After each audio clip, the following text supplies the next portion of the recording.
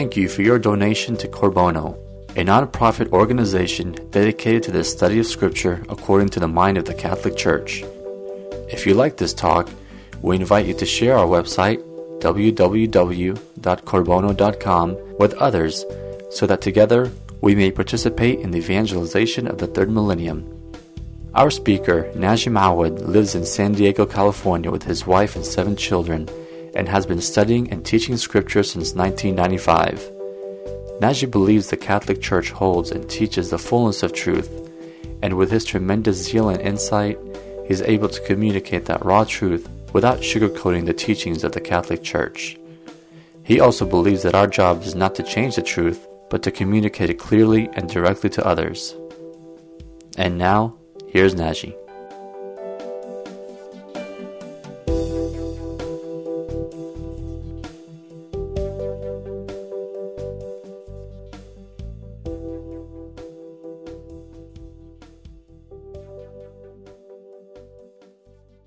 So tonight we're going to look at the epilogue, the last segment in the book of Revelation, starting from Revelation 22:6 through 22:21.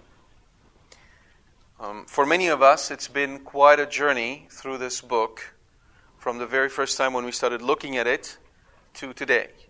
I hope that by now some of the mystery has been unraveled for you.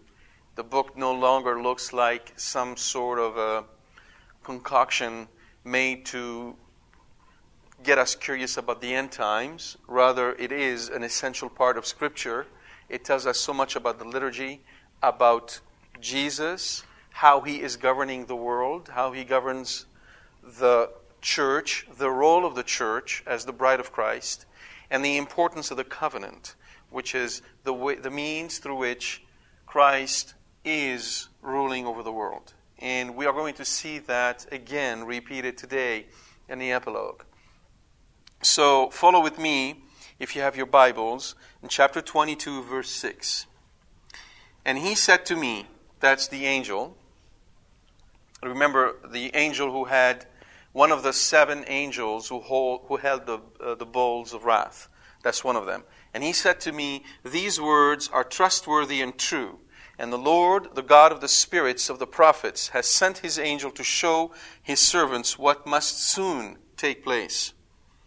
And behold, I am coming soon. Blessed is he who keeps the words of the prophecy of this book. I, John, am he who heard and saw these things. And when I heard and saw them, I fell down to worship at the feet of the angel who showed them to me. But he said to me, you must not do that. I am a fellow servant with you and your brethren the prophets, and with those who keep the words of this book. Worship God. And he said to me, do not seal up the words of the prophecy of this book, for the time is near. Let the evildoer still do evil, and the filthy still be filthy, and the righteous still do right, and the holy still be holy. Behold, I am coming soon, second time, bringing my recompense to repay everyone for what he has done. I am the Alpha and the Omega, the first and the last, the beginning and the end. Blessed are those who wash their robes, that they may have the right to the tree of life, and that they may enter the city by the gates. Outside are the dogs, and sorcerers, and fornicators, and murderers, and idolaters, and everyone who loves and practices falsehood. I, Jesus, have sent my angel to you with this testimony for the churches. I am the root and the offspring of David, the bright morning star. The Spirit and the bride say, come. And let him who hears say, come. And let him who is thirsty come. Let him who desires take the water of life without price. I warn everyone who hears the words of the prophecy of this book. If anyone adds to them, God will add to him the plagues described in this book. And if anyone takes away from the words of the book of this prophecy, God will take away his share in the tree of life and in the holy city, which are described in this book. He who testifies to these things says, surely I am coming soon. Amen. Come, Lord Jesus. The grace of the Lord Jesus be with all the saints. Amen. This conclusion in its structure is a seal. It's a legal seal that authenticates the entire prophecy. How do we know that? The very first 3 verses, we hear the angel who testifies, we hear St. John who testifies, and then we hear the Lord Himself testifying. 3 testimony by 3 witnesses. In Jewish law, you need what? The witnesses of 2 concurrent. You need the witness of 2.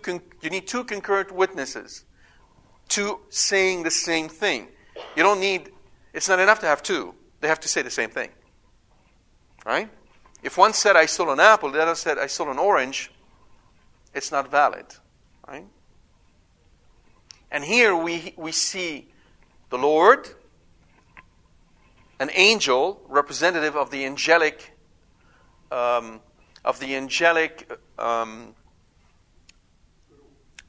if you will, the angelic order in heaven, and then St. John, an apostle, a foundation stone of the church, all 3 of them repeating the same thing. So it's an official seal. And the reason why it's an official seal is because effectively the entire book of Revelation acts as a covenantal lawsuit, where, as we saw in the letters, the Lord Christ comes and walks among the churches and inspects them and issues these warnings. Repent or else. I am coming soon. I am coming soon. I am coming soon. And then with the seals, we have the same thing but spoken to the world through nature, no longer through direct spoken words as we had in the letters. And proceeding from there, we saw with the trumpets and with the bowls that punishments and final curses are applied to those who do not abide by the word of the Lord. Recall that this is an entire prophecy. It hasn't happened yet. By the time we get to the epilogue, none of that has taken place. So it is reinforced that everything in this book, everything is true, and it's reinforced according to the covenant, in blessings and in curses. We hear in verse 14 the 7th and final beatitude, or 7th and final blessing in the book of Revelation. Blessed are those who wash their robes, that they may have the right to the tree of life, and that they may enter the city by the gates. And we also hear later on that if anyone takes away from the words of the book, God will take away his share in the tree of life. If anyone adds to it, God will add to him the plagues described in this book. This is standard covenantal language. And I've mentioned that to you a number of times. I've explained why when we go to court, we put our hands on the Bible and we swear, which means we take an oath. Right? I swear to say the truth, nothing but the truth. So help me. What did we do right now when we said the word God? You shall not take the name of the Lord God in vain. Commandment number 1. I just said, so help me, God. If I am vain, if I took the name of the Lord in vain, what is going to happen to me? May all the curses recorded in this book come upon me, because I violated the first commandment. But if I am true to God, I am true to the first commandment, then may all the blessings recorded in this book come upon me. That is why we put our hands on the Bible. The covenant is the cornerstone of our entire judicial system. And when our understanding and belief in the covenant crumbles, the entire judicial system crumbles as well. For then we are left with what? Trusting a devious creature called man. So you see the covenantal language as structured here. Often you've heard me speak of Christ not only as the source of mercy, but also as the source of justice. You can see this in this text, that if we were to only look at Christ as the source of justice, we would not be able to properly explain this text. For how can we consider a God who is only merciful? How can we accept from Him words such as these? I warn everyone who hears the words of the prophecy of this book. If anyone adds to them, God will add to him the plagues described in this book. This is Christ speaking. Okay? You can see that without His justice, this book, and I would argue the entire Scripture, becomes obscured, truncated, falsified. It is the covenant that God established with us that really allows us to enter into a true relationship with God. In truth, we will worship. That is key. Now, this epilogue links back, of course, to the prologue. Why? Because both the prologue and the epilogue identify the book as a communication from God. Both highlight St. John as a witness to the revelation he has received. Both emphasize that the revelation is a prophecy communicated to hearers. And the introduction pronounces a blessing on all those who obey the prophecy. The interesting thing about the conclusion is that it is emphatic in the curse it pronounces on those who do not obey the prophecy. Right? This is how the two are connected. It's a whole and it's closed. It's effectively a legal document following the structure of this covenantal lawsuit. The words come and coming, ecromai in the Greek, are used 7 times in this chapter to reinforce the notion that this is a covenant. The purpose of the book is stated once more: holy obedience to God's will for final reward. And that purpose is broken into 5 exhortations. What is the purpose then of the conclusion? The purpose of it is to address who? It is to address Catholics. Let me be very emphatic. In the time of St. John, as he writes, he has 7 churches in Asia Minor who are under duress. They are being persecuted from without, from the Jewish temple. As we see when the temple is persecuting, first they sent Saul, who is converted, but the persecution continues. They're persecuted from without, from the Roman Empire. And then from within, they have heresies they're already facing.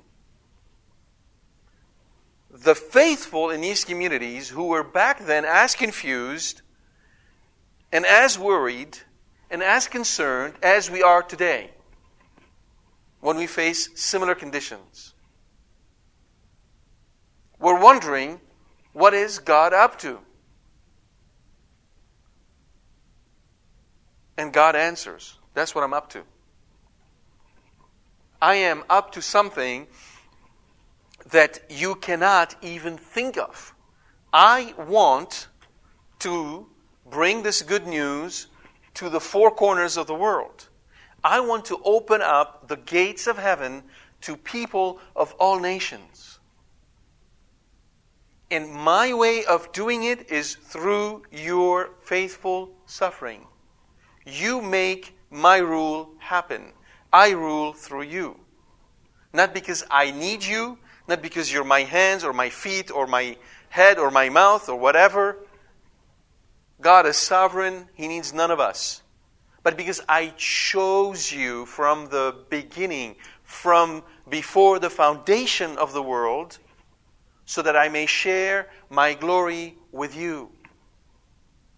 That's why. And the more we penetrate into the mystery of the cross, the more we accept the mystery of the cross, not only as the death and resurrection of the Lord Jesus Christ, but as the source, the key that unlocks the meanings of our lives, the more we understand this point of view. The more we become like Christ. That our lives take their meaning and their conclusion in and from the cross. And that is no coincidence, and it isn't done to punish us, but it is truly an act of love on the part of God. For just as individuals like ourselves have a really hard time understanding why we suffer personally, communities back then, as today, have a really hard time understanding why we're going through all this confusion.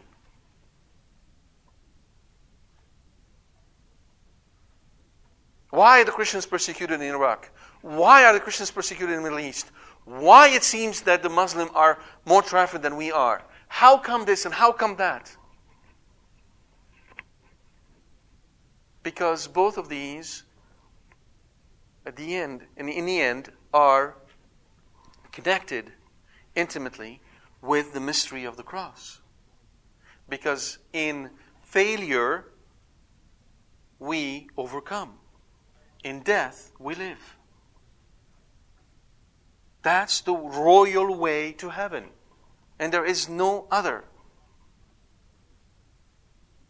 And so when we rise up manfully and say to Christ, I will share your sufferings, hold my hand, we've become to reign. We conquer. And as long as we skirt death and skirt suffering and we're afraid of them, we are conquered.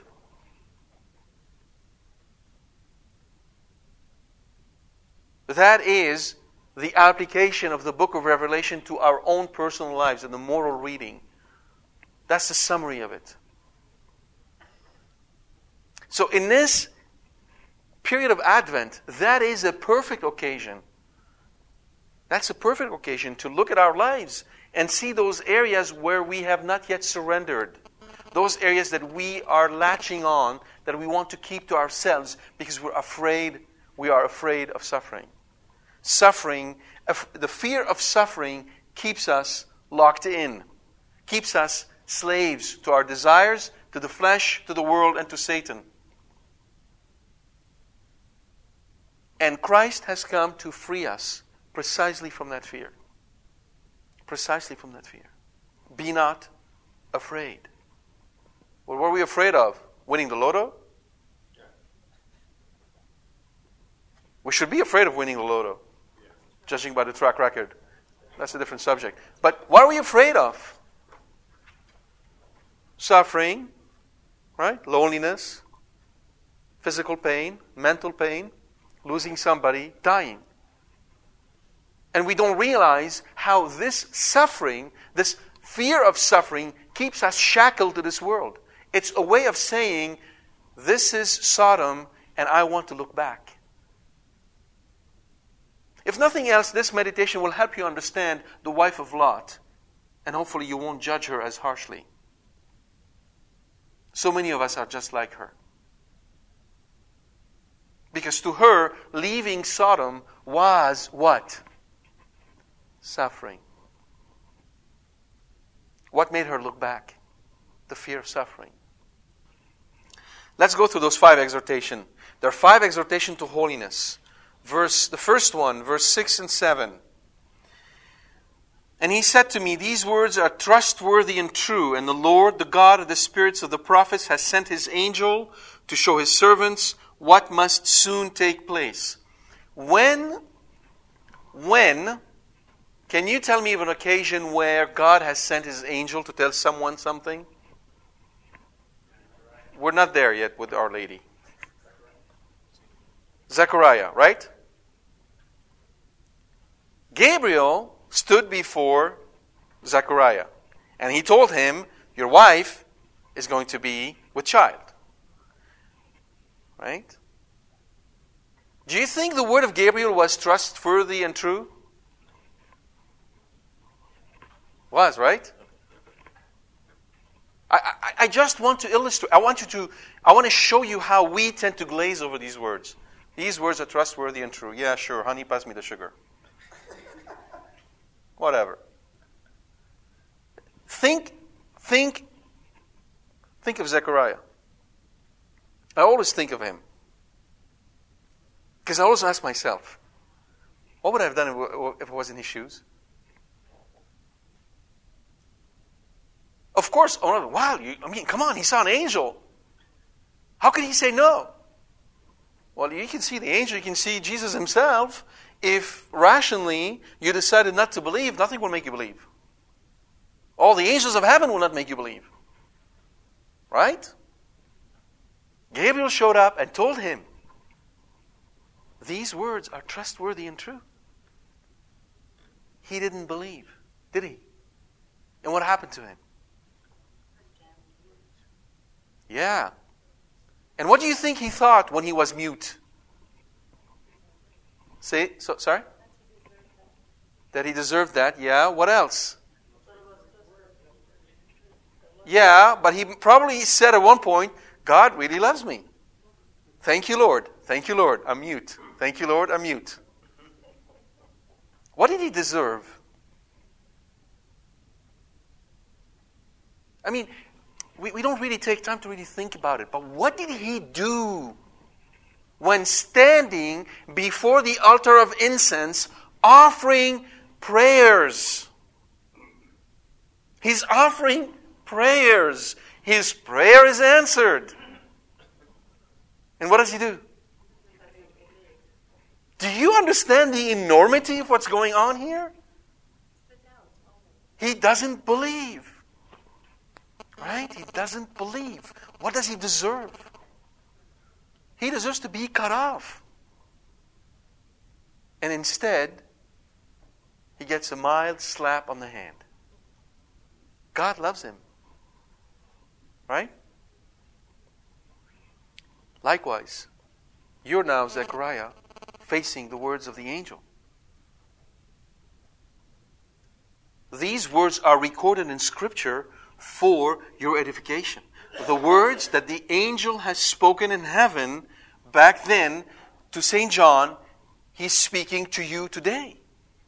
These words are trustworthy and true, and the Lord, the God of the spirits of the prophet, has sent his angel to show his servants, not servant, not St. John, servants,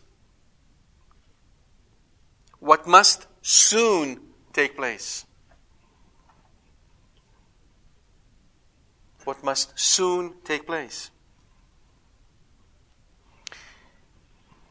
These words are trustworthy, are faithful and true refers to Isaiah 65:16. If you know the book of Isaiah, you know that chapter 65 and 66 are really important because these are the closing chapters that speak of the coming of the bride. It is the book of victory. All right?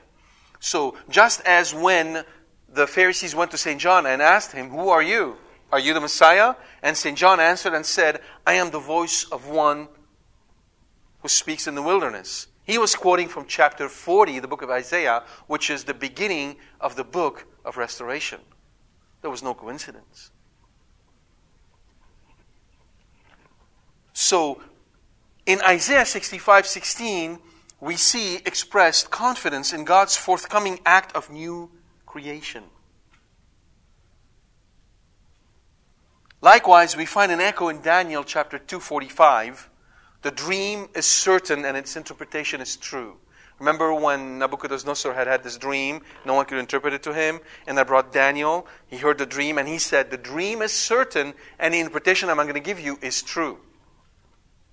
So these are both affirmations, one of the new creation in Isaiah, and the other of the passing of the world of Babylon, the new Babylon, meaning the passing of the old age and the beginning of the new age. That's what's hidden behind these words. These words are trustworthy and true. There is another allusion which is made to Daniel chapter 2, verse 28, 29, 45, and 22:6. The great God, and 22:6 in Revelation, right? So Daniel chapter 2 and Revelation 22. The great God made known to the king what must come to pass after these things. And the Lord God showed to his servants what must come to pass quickly. All right? So in both cases, we have an allusion to Daniel. Interestingly enough, the king of Babylon is now substituted by whom? For whom? Who replaces the king of Babylon in this case? The servants. You and I. The allusion to the reign of the Christians in Christ. The Lord, the God of the spirits, seems like a strange expression, right? And he said to me, these words are trustworthy and true, and the Lord, the God of the spirits of the prophets. Why not the Lord, the God of the prophets? So one possible translation is the Lord, the God ruling over or inspiring the spirits of the prophets. Which it could mean the Lord God inspiring all those with prophetic gifts in Old and the New Testament. In Number 21, verse 27, we see the same expression, the Lord of the spirits, in the context of the passing of power from Moses to Joshua. The same expression is used as there is this passing from the Moses to Joshua. Moses represents who? The Old Testament, and Joshua is the symbol pointing to Jesus, the New Testament.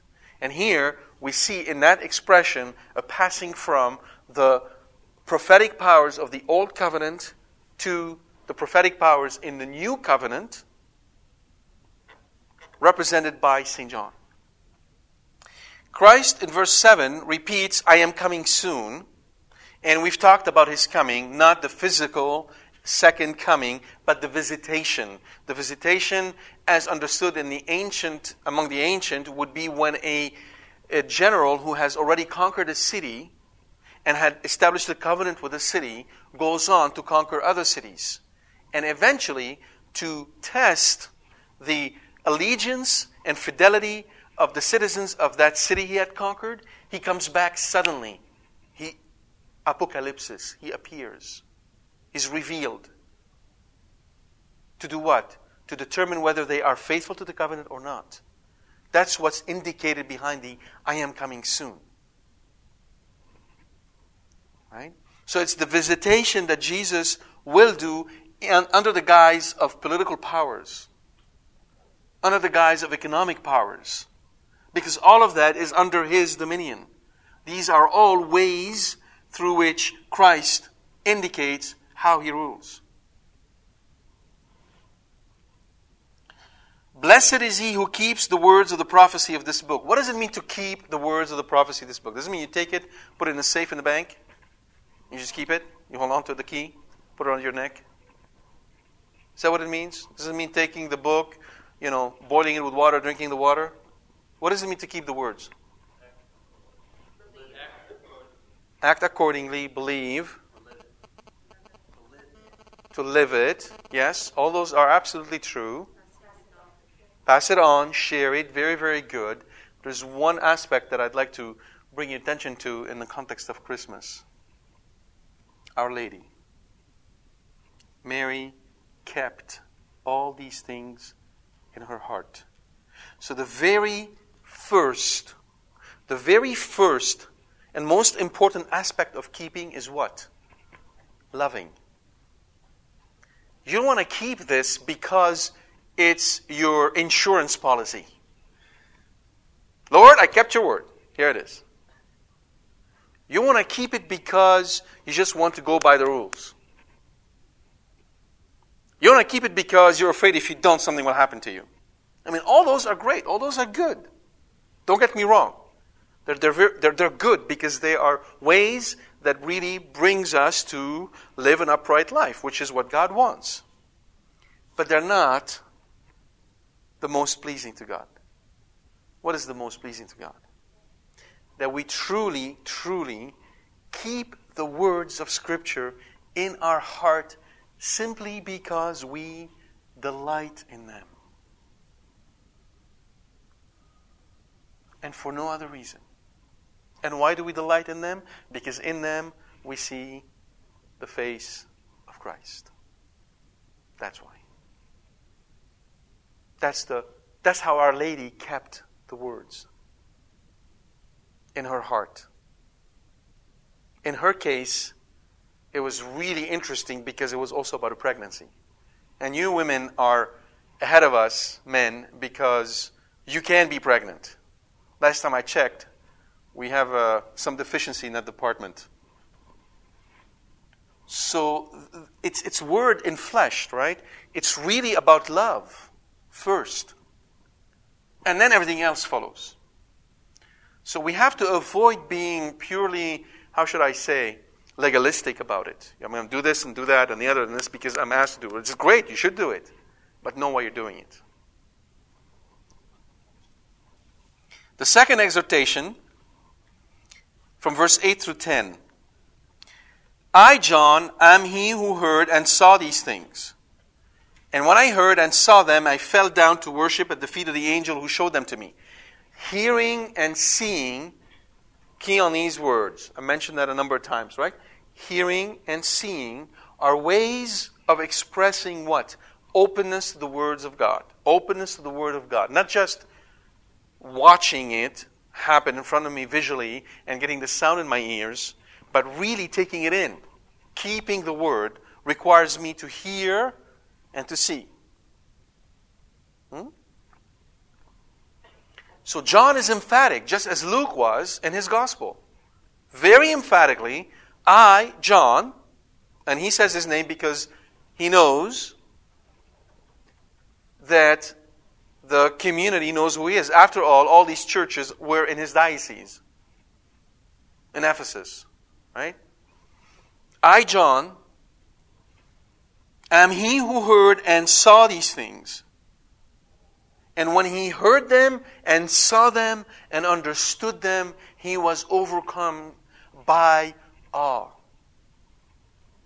He was overcome by awe. He was awed. And when he was awed, he realized that this angel that is talking to him is a being who's been doing all these things for all these years.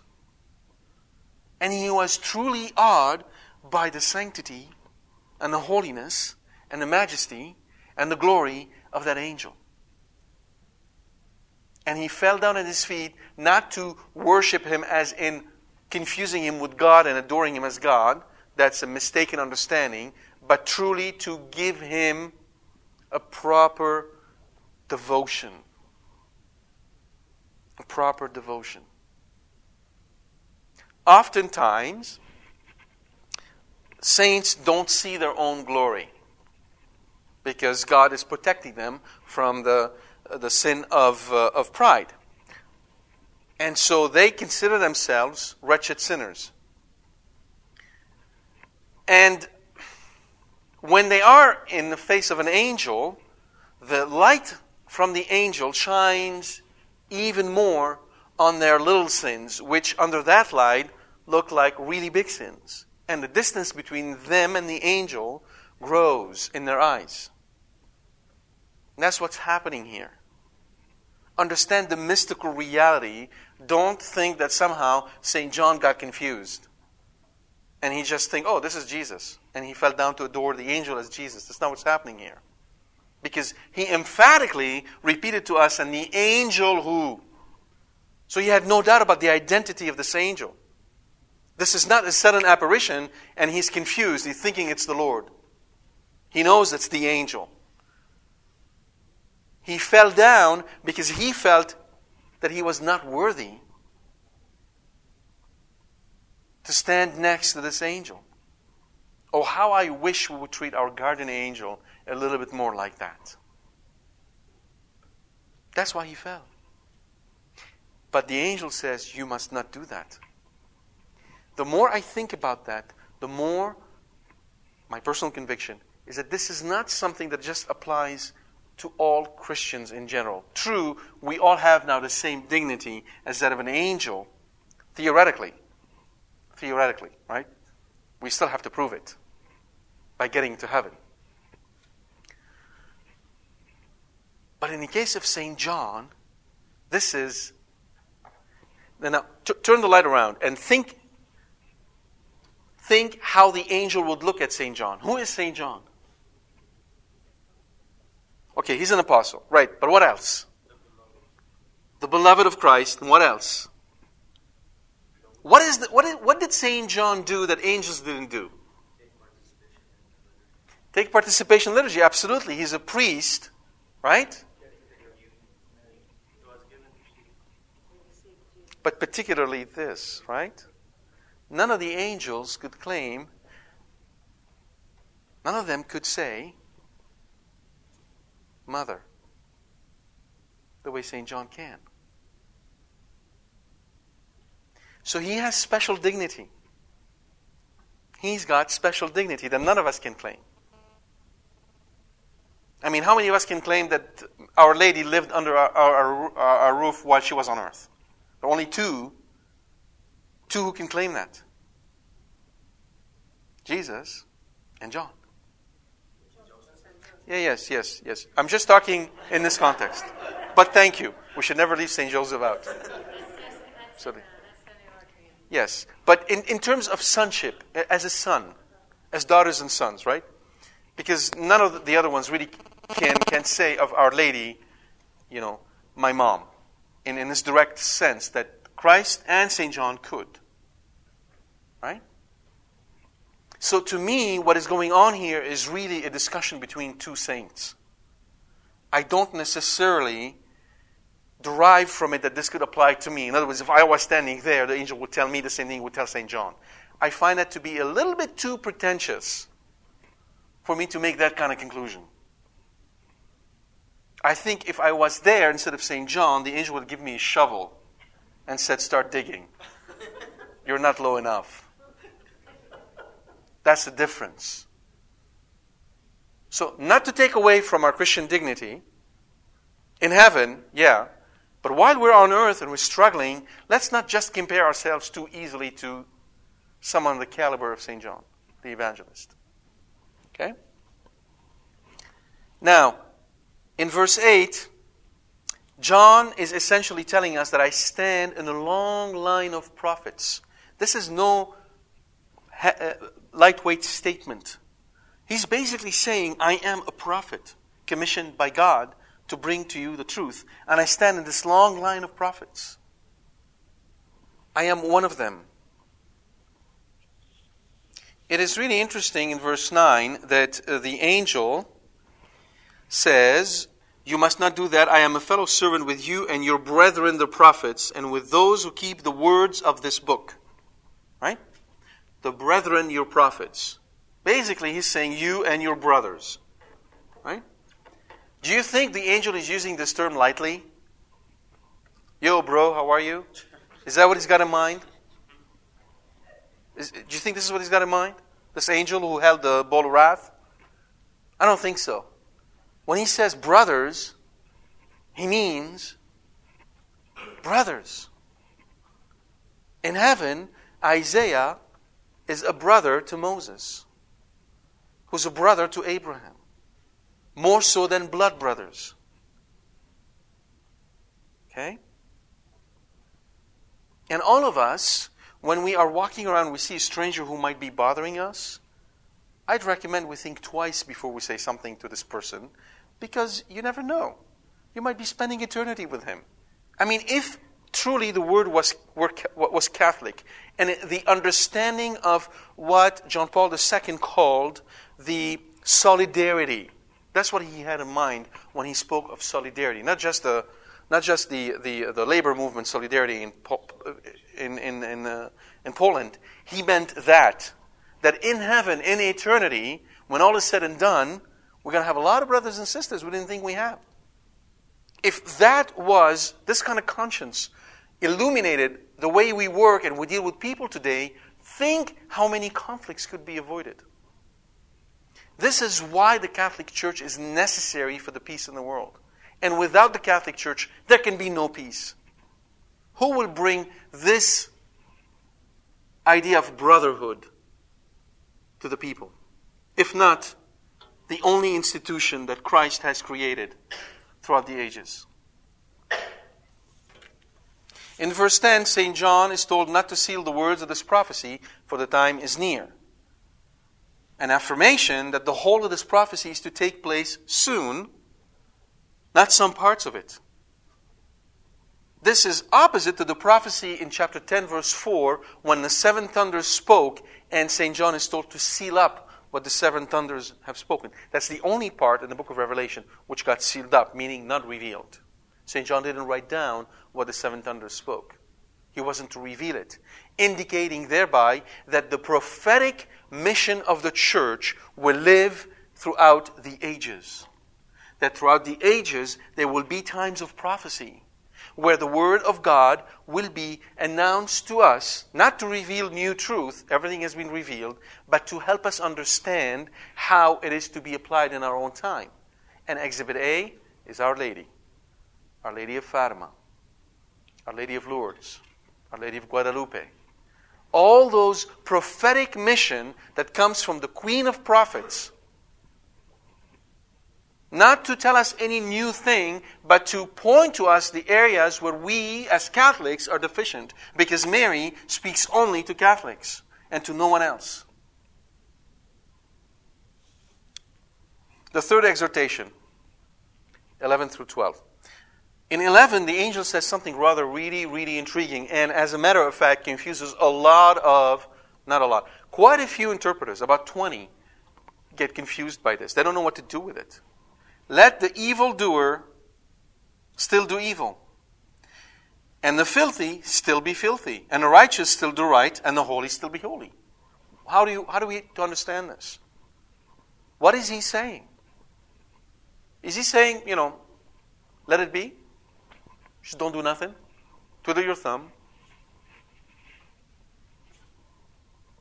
Some commentators see in this complete predestination. The evildoers are evildoers, nothing we can do about it. The filthy are filthy, there's nothing we can do about it. The righteous are righteous, nothing we can do about it. And the holy are holy, and there's nothing we can do about it. That's it. Do you think this is what's going on? I don't think so. This is to be understood covenantally. Right? What this is indicating to us is that the whole of humanity is governed by the covenant, by the new covenant. It's indicating to us that the reign of Christ extends to all. That none escapes the reign of Christ. The idea, therefore, is that whether someone is an evildoer, or a filthy, or righteous, or holy, they all stand before the throne of Christ. And He judges all, according to this covenant. According to this covenant. This is why, precisely why, the Catholic Church is necessary for the salvation of humanity. That's why. Because the Church embodies this covenant that Christ established in His blood. What does that mean to us? This verse should lead us to a fundamental piece about the way we apprehend the world. If we see things covenantally, according to the covenant of Christ, we can understand why sometimes some of our efforts are sterile. They don't produce fruits. We can understand why sometimes evildoers seem to be having the upper hand. Precisely because Christ permits it. For greater judgment or for greater glory. for greater judgment, for greater glory. Therefore, the proper attitude, the proper missionary attitude of every Christian should be one of peace. What do I mean by that? I mean that I am not going to go out there and forcibly convert people. I am not going to go out there and hit people on the head with the gospel. Although sometimes you wonder, you shouldn't be doing that. But and if I engage someone with the Word of God, I will act the way Jesus acted with the rich man. I will provide answers. I will explain the truth. I will defend the Catholic Church and explain why the Church is right. In other words, I will try to the best of my abilities to bring what? The light of Christ. Right? What am I? I am a light bearer. That's all that I am. I'm not the light. Yeah, Christ said, you are the light. And by this he means that when we're grafted to Him, we become the light. But He's the source of light. All I do is I bring the light to somebody. Right? But if someone doesn't want to read, there's nothing I can do. I should learn not to get frustrated while he's not reading, and not to get frustrated while he's not listening to me, and not to get frustrated for this and that or the other. Let the evildoers do evil. Let the filthy be filthy. Let the righteous be righteous. Let the holy be holy. Bring the light of Christ. That's your duty. And the rest, leave it up to God. Behold, I am coming soon, bringing my recompense to repay everyone for what he has done. Everyone. Everyone. In this specific context, it is connected to the particular situation they're going through. But today, in our lives, the same would apply. Everyone. According to what he has done. According to what he has done. We are not saved by our works. Works apart from Christ means absolutely nothing. They're dust of the earth. But faith informed by grace produce work. The works are the visible sign, the visible manifestation of the life of grace in us. That's why you are going to be judged according to what we're doing, not according to our intention. As we say, hell is paved with good intention. There's nary somebody who goes to hell who doesn't have good intentions. It's not enough to have good intentions. By the way, right there, you see the first affirmation of the divinity of Christ. Only God can repay. In proper Jewish understanding, no one else can repay. No one else can judge but God. And here's Christ saying this. But he doesn't stop there. I am the Alpha and the Omega. And as I told you last time, this is a metaphoric expression where you basically say, I am the totality of everything by holding the ends.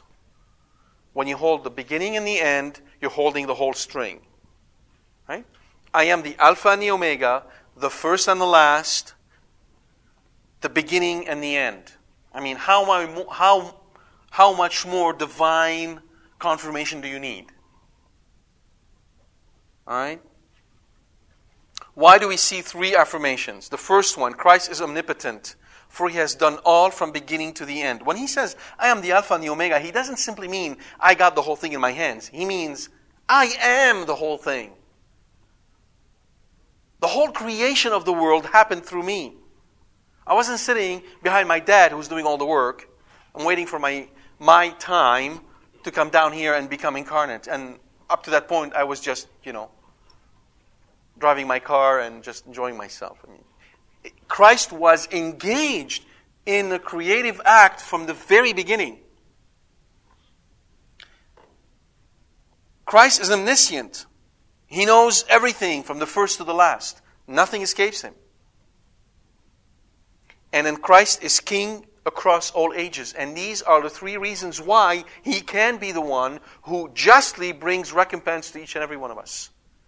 Because He created all things, He knows all things, and He is the just ruler.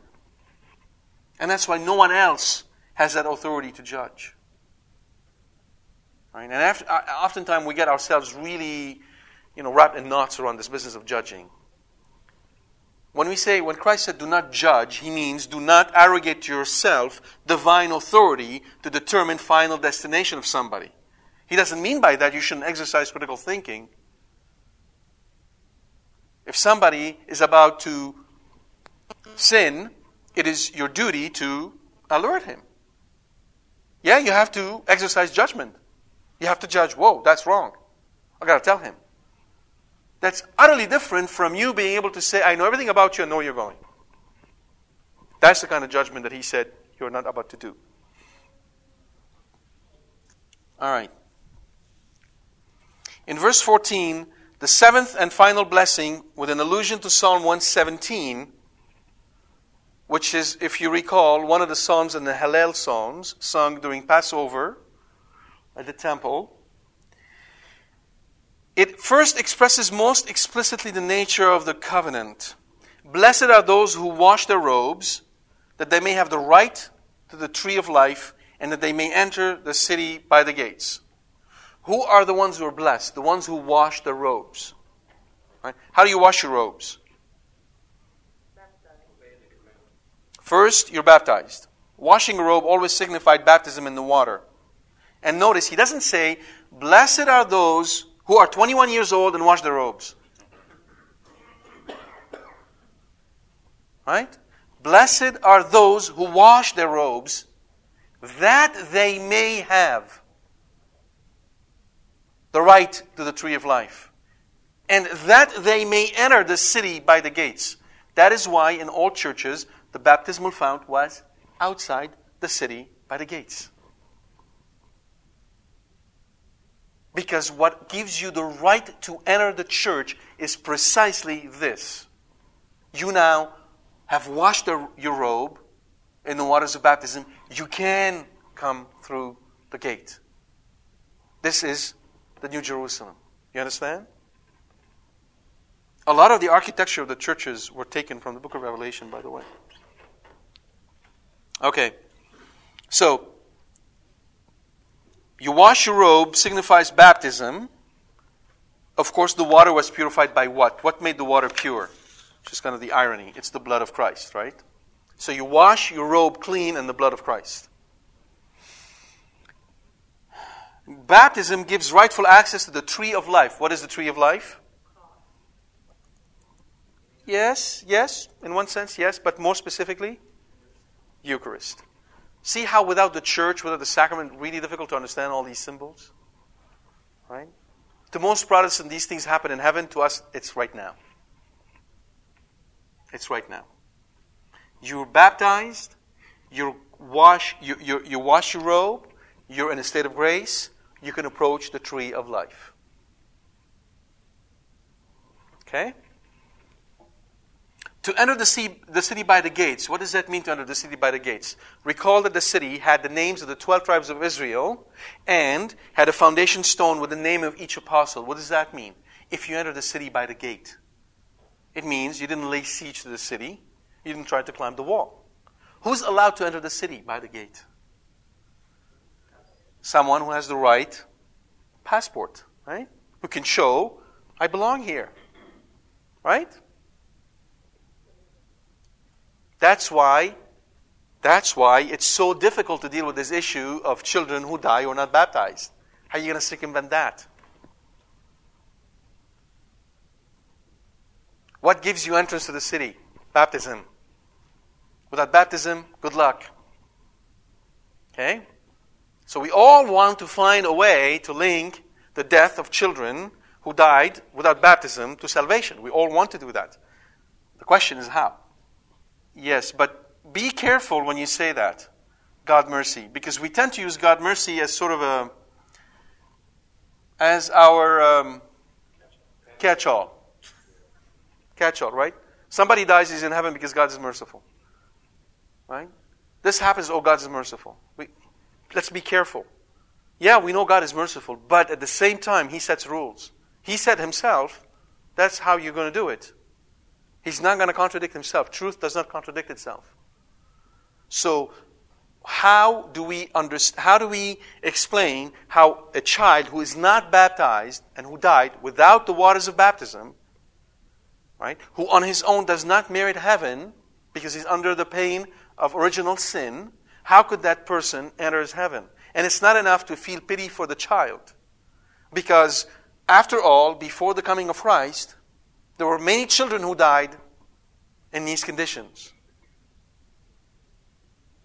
We need to think about the glory of God. And how it works, I don't know.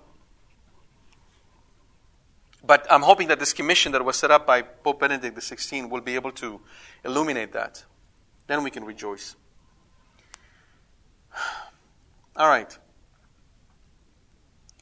Now, the other important aspect. To enter the city means you're going to go to the city, right? And you're going to enter the city over and over again. So it requires continued perseverance on our part. We have to be persevering. St. John writes in his first letter, chapter 2, verse 3 through 6. And by this we know that we have come to know Him if we keep His commandments. The one who says, I have come to know Him, and does not keep His commandments, is a liar, and the truth is not in him. But whoever keeps His word, in him the love of God has truly been perfected. By this we know that we are in Him. The one who says he abides in Him ought himself to walk in the same manner as He walked. Right? So that's the key to the whole equation, perseverance. We persevere.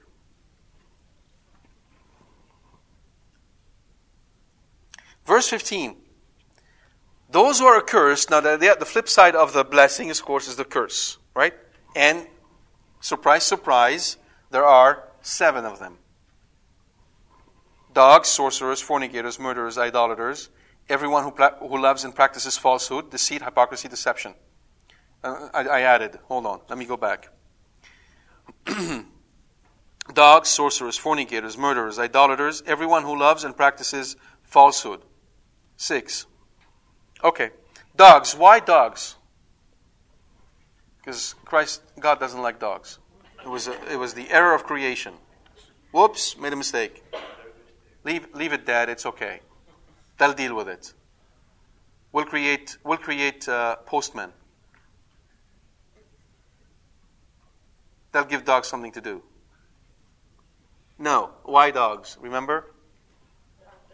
Dogs were unclean. Why were dogs unclean? Why were dogs considered unclean in the Old Testament? Recall that a lot of those laws come from the way Egyptians behaved. Right? Do you know of any Egyptian god that looks like a dog? No. Cats. What did you think the Egyptians did with the dogs? Yeah. They were objects of Egyptian cultic sacrifices. So they were considered unclean. So these were prescriptions given to Egyptians not because the animal was unclean. There's nothing unclean about the dog. Well, I don't know about that. I don't want to have a dog in my house. But that's a different story. But the point is, it is because the way they were acting, the way they used the animal, that the dog was stuck with being unclean. And eventually, as they went to the Holy Land and these practices stopped, it still stuck. So when they said dogs, they didn't really mean the animal anymore. No more than when we say, give me a break, do we really mean go out and buy me a break, right? There's no connection anymore with the physical object. It's just an expression to say those who are outside the covenant of God. That's all. So those who are outside the covenant are outside. Get it? Yeah. Sorcerers. What are sorcerers?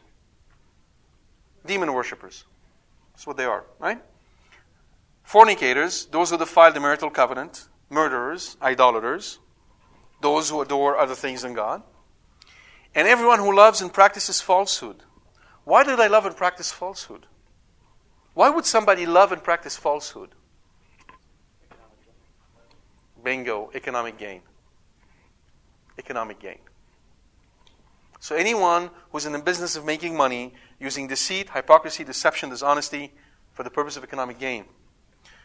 No one can serve two gods, God and Mammon. What does that mean to most of us who are engaged in economic and financial transactions? If we are not on our up and up, if we are not actually examining ourselves, if we don't have a good practice of examination of conscience, the temptation of falsehood is really great. Example. I'll give you examples. For us, they're really minor, not for God. Copying a CD. Don't even think about it. But it's illegal. Using pirated software. It's no big deal. Really? Really? Cheating our taxes. Well, who cares? Just the government. Really? Who do you think the government is working for? Who are you cheating? The King of Kings. That's who you're dealing with. So unless we constantly have this personal relationship with Jesus, where our business has a personal relationship with Jesus, Jesus is our first boss. He's our first customer. He's the one we serve. The chances of us practicing falsehood is really great. So I don't want you to just think in terms of big-ticket item, because that's so easy to absolve ourselves. There's nothing for us to do. We're just saints. We're here. We've done it. Think small. It's the small things that get us, not the big ones, the small ones. Because they fester. All right. Verse 16, the statement that Jesus sent His angel to testify to John concerning the churches reiterates the beginning of the apocalypse. And this verse reads, I, Jesus, have sent my angel to you all. In verse 16, when He says, I, Jesus, have sent my angel to you, He doesn't mean to, in the Greek, He is not saying to you, John. It's not in the singular, it's in the plural. I've sent my angel to all of you. So this is addressed to us directly. With this testimony for the churches, I'm sending it to all of you for what purpose? To save the world? Doesn't say that, does He now? For the churches.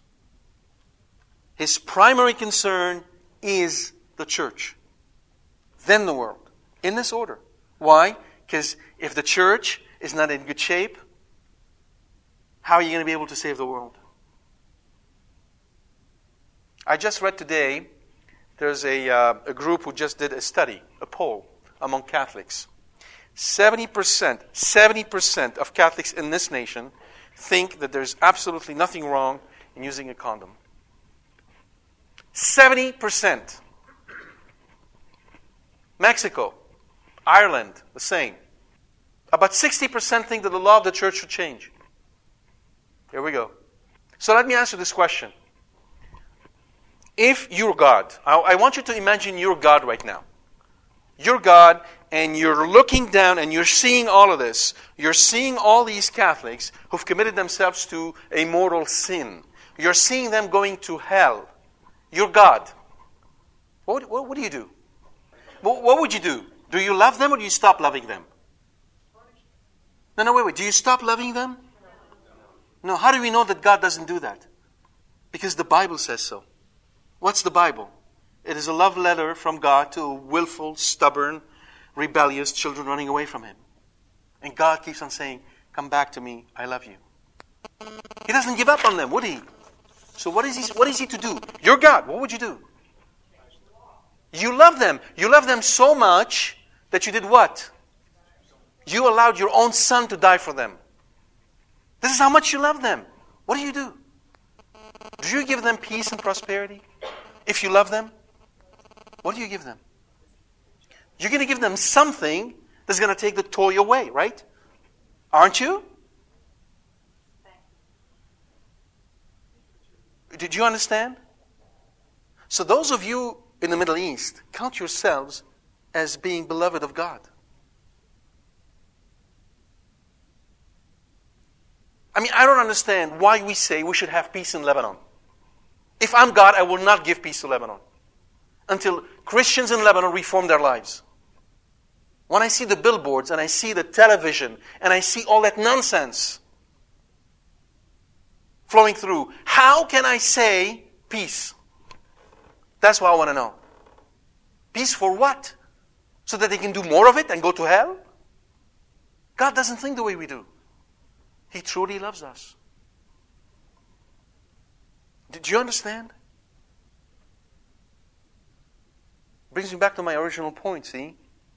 We're afraid of His love because we're afraid of the cross. Because His love is the way of the cross. Because He knows there's no other way. God is very realistic in His love. Very realistic. He knows us inside and out. You might say He made us. So if we can get on with the program and start loving the world the way Christ loves the world, we change the world. But as long as we are deceived in our thinking about the world and what the world needs, not going to happen. All right. So I already mentioned to you, Jesus identifies Himself once more in divine human terms. I am the root and the offspring of David.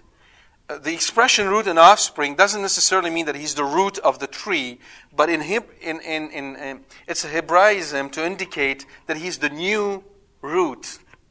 The stump of Jesse would be the expression. He's confirming the prophecy spoken of Him. I am the one who confirms the kingship of David, my servant. I mean, this is, by the way, a way of saying that really David is in heaven. We do in the church recognize that David is in heaven because his name is spoken of him this way, right? If Christ associates Himself with David, David cannot be in hell because Christ would not associate Himself with someone who is in hell. Okay, but He associates Himself with David, and notice it's David, not Solomon, which is interesting, right? Okay. And then He says, I am the bright morning star. What does He say? He calls Himself the bright morning star. What is the morning star? It's the star that comes before the sun. So the morning star indicates the coming of the new day. So He's indicating that I am the one who brings the new day. Who is also called the morning star? Yes, Lucifer was called the morning star before the fall, no longer after. Our Lady is the morning star, right? Because she's the one who brings the sun, right? Don't be afraid of the expression morning star. Huh? Verse 17, the Spirit and the bride speak with one voice. The Spirit and the bride say, come. Why? Because the Spirit abides in the bride. Right? And what is the bride? It is the church. So the church is constantly saying to the Lord, come. Come, Lord Jesus. What do we mean by come? Are we saying, we want you to come right now so that the end of the world happens? Is that what we say when we say, come, Lord Jesus? No. In the book of the Didache, I think I recorded this somewhere here. In the book of the Didache, the book of the Didache was written around 60 AD, so it's very, very early Christian writing, and it was used to teach those who are going to teach the faith, the didacts, right? The teachers of the faith. In part 10, verse 6, we read the following exhortation. Let grace, Jesus, come, and may this world pass away. Hosanna to the God of David. If anyone is holy, let him come. If anyone is not, let him repent. This is part of the Mass. Maranatha, come Lord. Amen. Commentators note the idea that the Lord come was used in early Christianity to underscore the validity of curses in the context of the Lord's Supper. So when they say, come Lord Jesus, they mean it the way He means it here, I'm coming soon. To do what? Blessings and curses. So when the church exhorts the Lord to come, what is the church doing? It is asking the King to show forth His rule. That is the coming of the Lord we're asking for. Why? Because as Tertullian says, we want to delay the end as far as possible. We are not anxious for the end days to come. Why? Because we want more souls to go to heaven. Why? For the greater glory of God. That's why. So when we say, come Lord Jesus, we're not saying come as in, come and just put a close to all of this because we're really tired. Enough is enough. That's it. We're done. And please come before the taxes. That'll help us. Okay. No, we mean what I just said. Come and exercise judgment. All right. And the last exhortation, 18 through 20. In verse 18, I warn everyone who hears the words of the prophecy of this book. If anyone adds to them, God will add to him the plagues described in this book. How do we know this is covenantal sealing? We know it from the book of Deuteronomy. In the book of Deuteronomy, we hear this in chapter 4, verse 1 and 2, and then chapter 12, verse 32. 4, 1 and 2, and 12, 32. Here are the statutes. You shall not add to the word, nor take away from it. And it will be, when he hears the words, every curse which is written in this book will rest on him, and the Lord will blot out his name from under heaven. It's a way of closing, of sealing a covenantal document. That's the purpose of this. And that's what Christ is doing. He's sealing it by his name, which means it stands till the very end of time. All right. So, in verse 20, he who testifies to these things says, surely I am coming soon. As I said earlier, St. John testified, the angel testified, the Spirit testified, the church testified, and now Christ testifies. To impress upon the people how serious this is. You must take this seriously. You are bound to it as Catholics. Okay? And then, in verse 21, the grace of the Lord Jesus be with all the saints. Amen. When St. John says the grace of the Lord Jesus be with all the saints, why is he giving them the grace now? Because he thinks Mass is done, let's go? Why is he saying the grace be with you? For a very practical reason. This is no high-flight theology. This is very practical. All right. I basically gave you a manual, and I asked you to build for me a spaceship. Okay? And a minute ago, before I gave you that manual, you were holding a brand new screwdriver. That's all you got. I just gave you this manual, and I'm saying, okay, you're going to build this to me. And I say to you, don't worry, you can do it. Why did I just say that to you? So I just can get you to go away? No, I'm trying to what?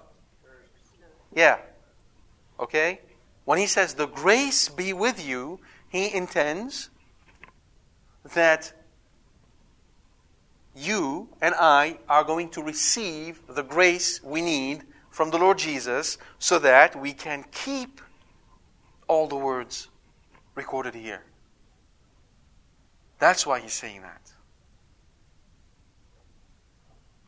Okay? So at the end of the Mass, when the priest says, peace be with you, why is he saying that? Because we're bickering all along? We spent an hour arguing with him, is that it? And now he decided to say, okay, I'm giving you... Why is he giving us the peace of Christ? Why?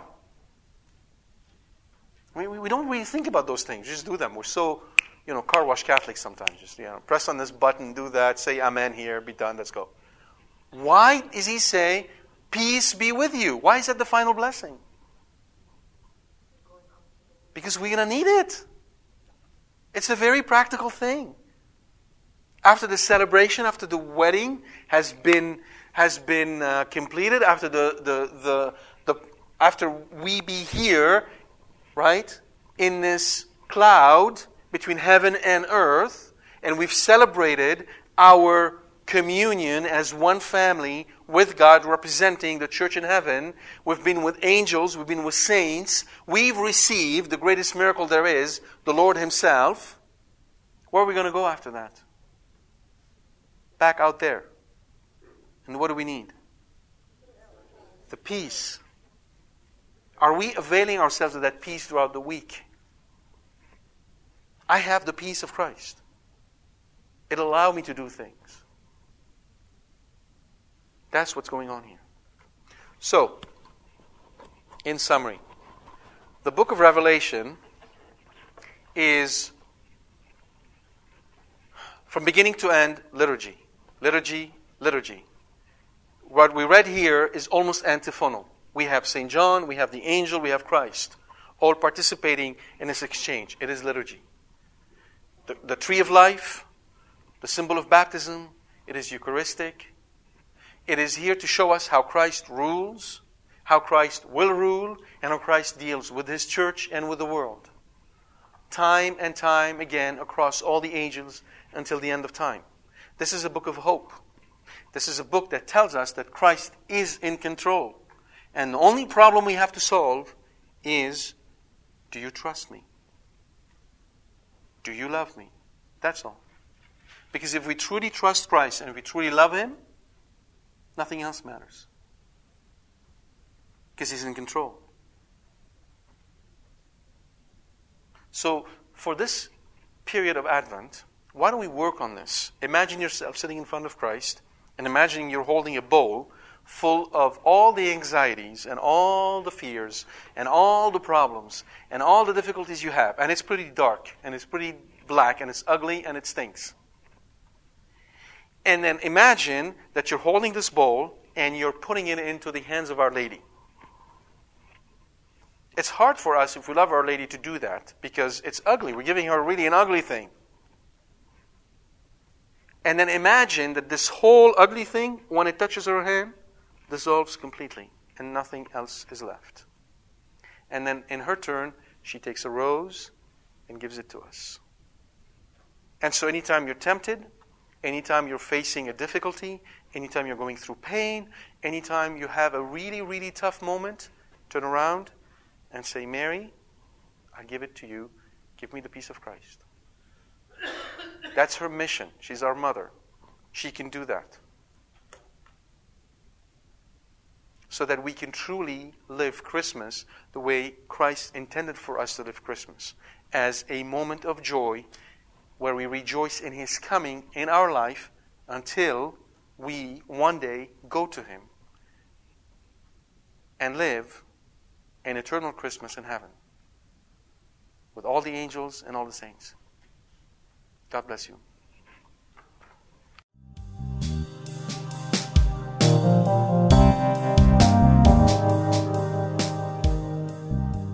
We hope you've enjoyed this talk from Corbono. For more information about this and other talks, please visit our website at www.corbono.com. Thank you, and God bless you.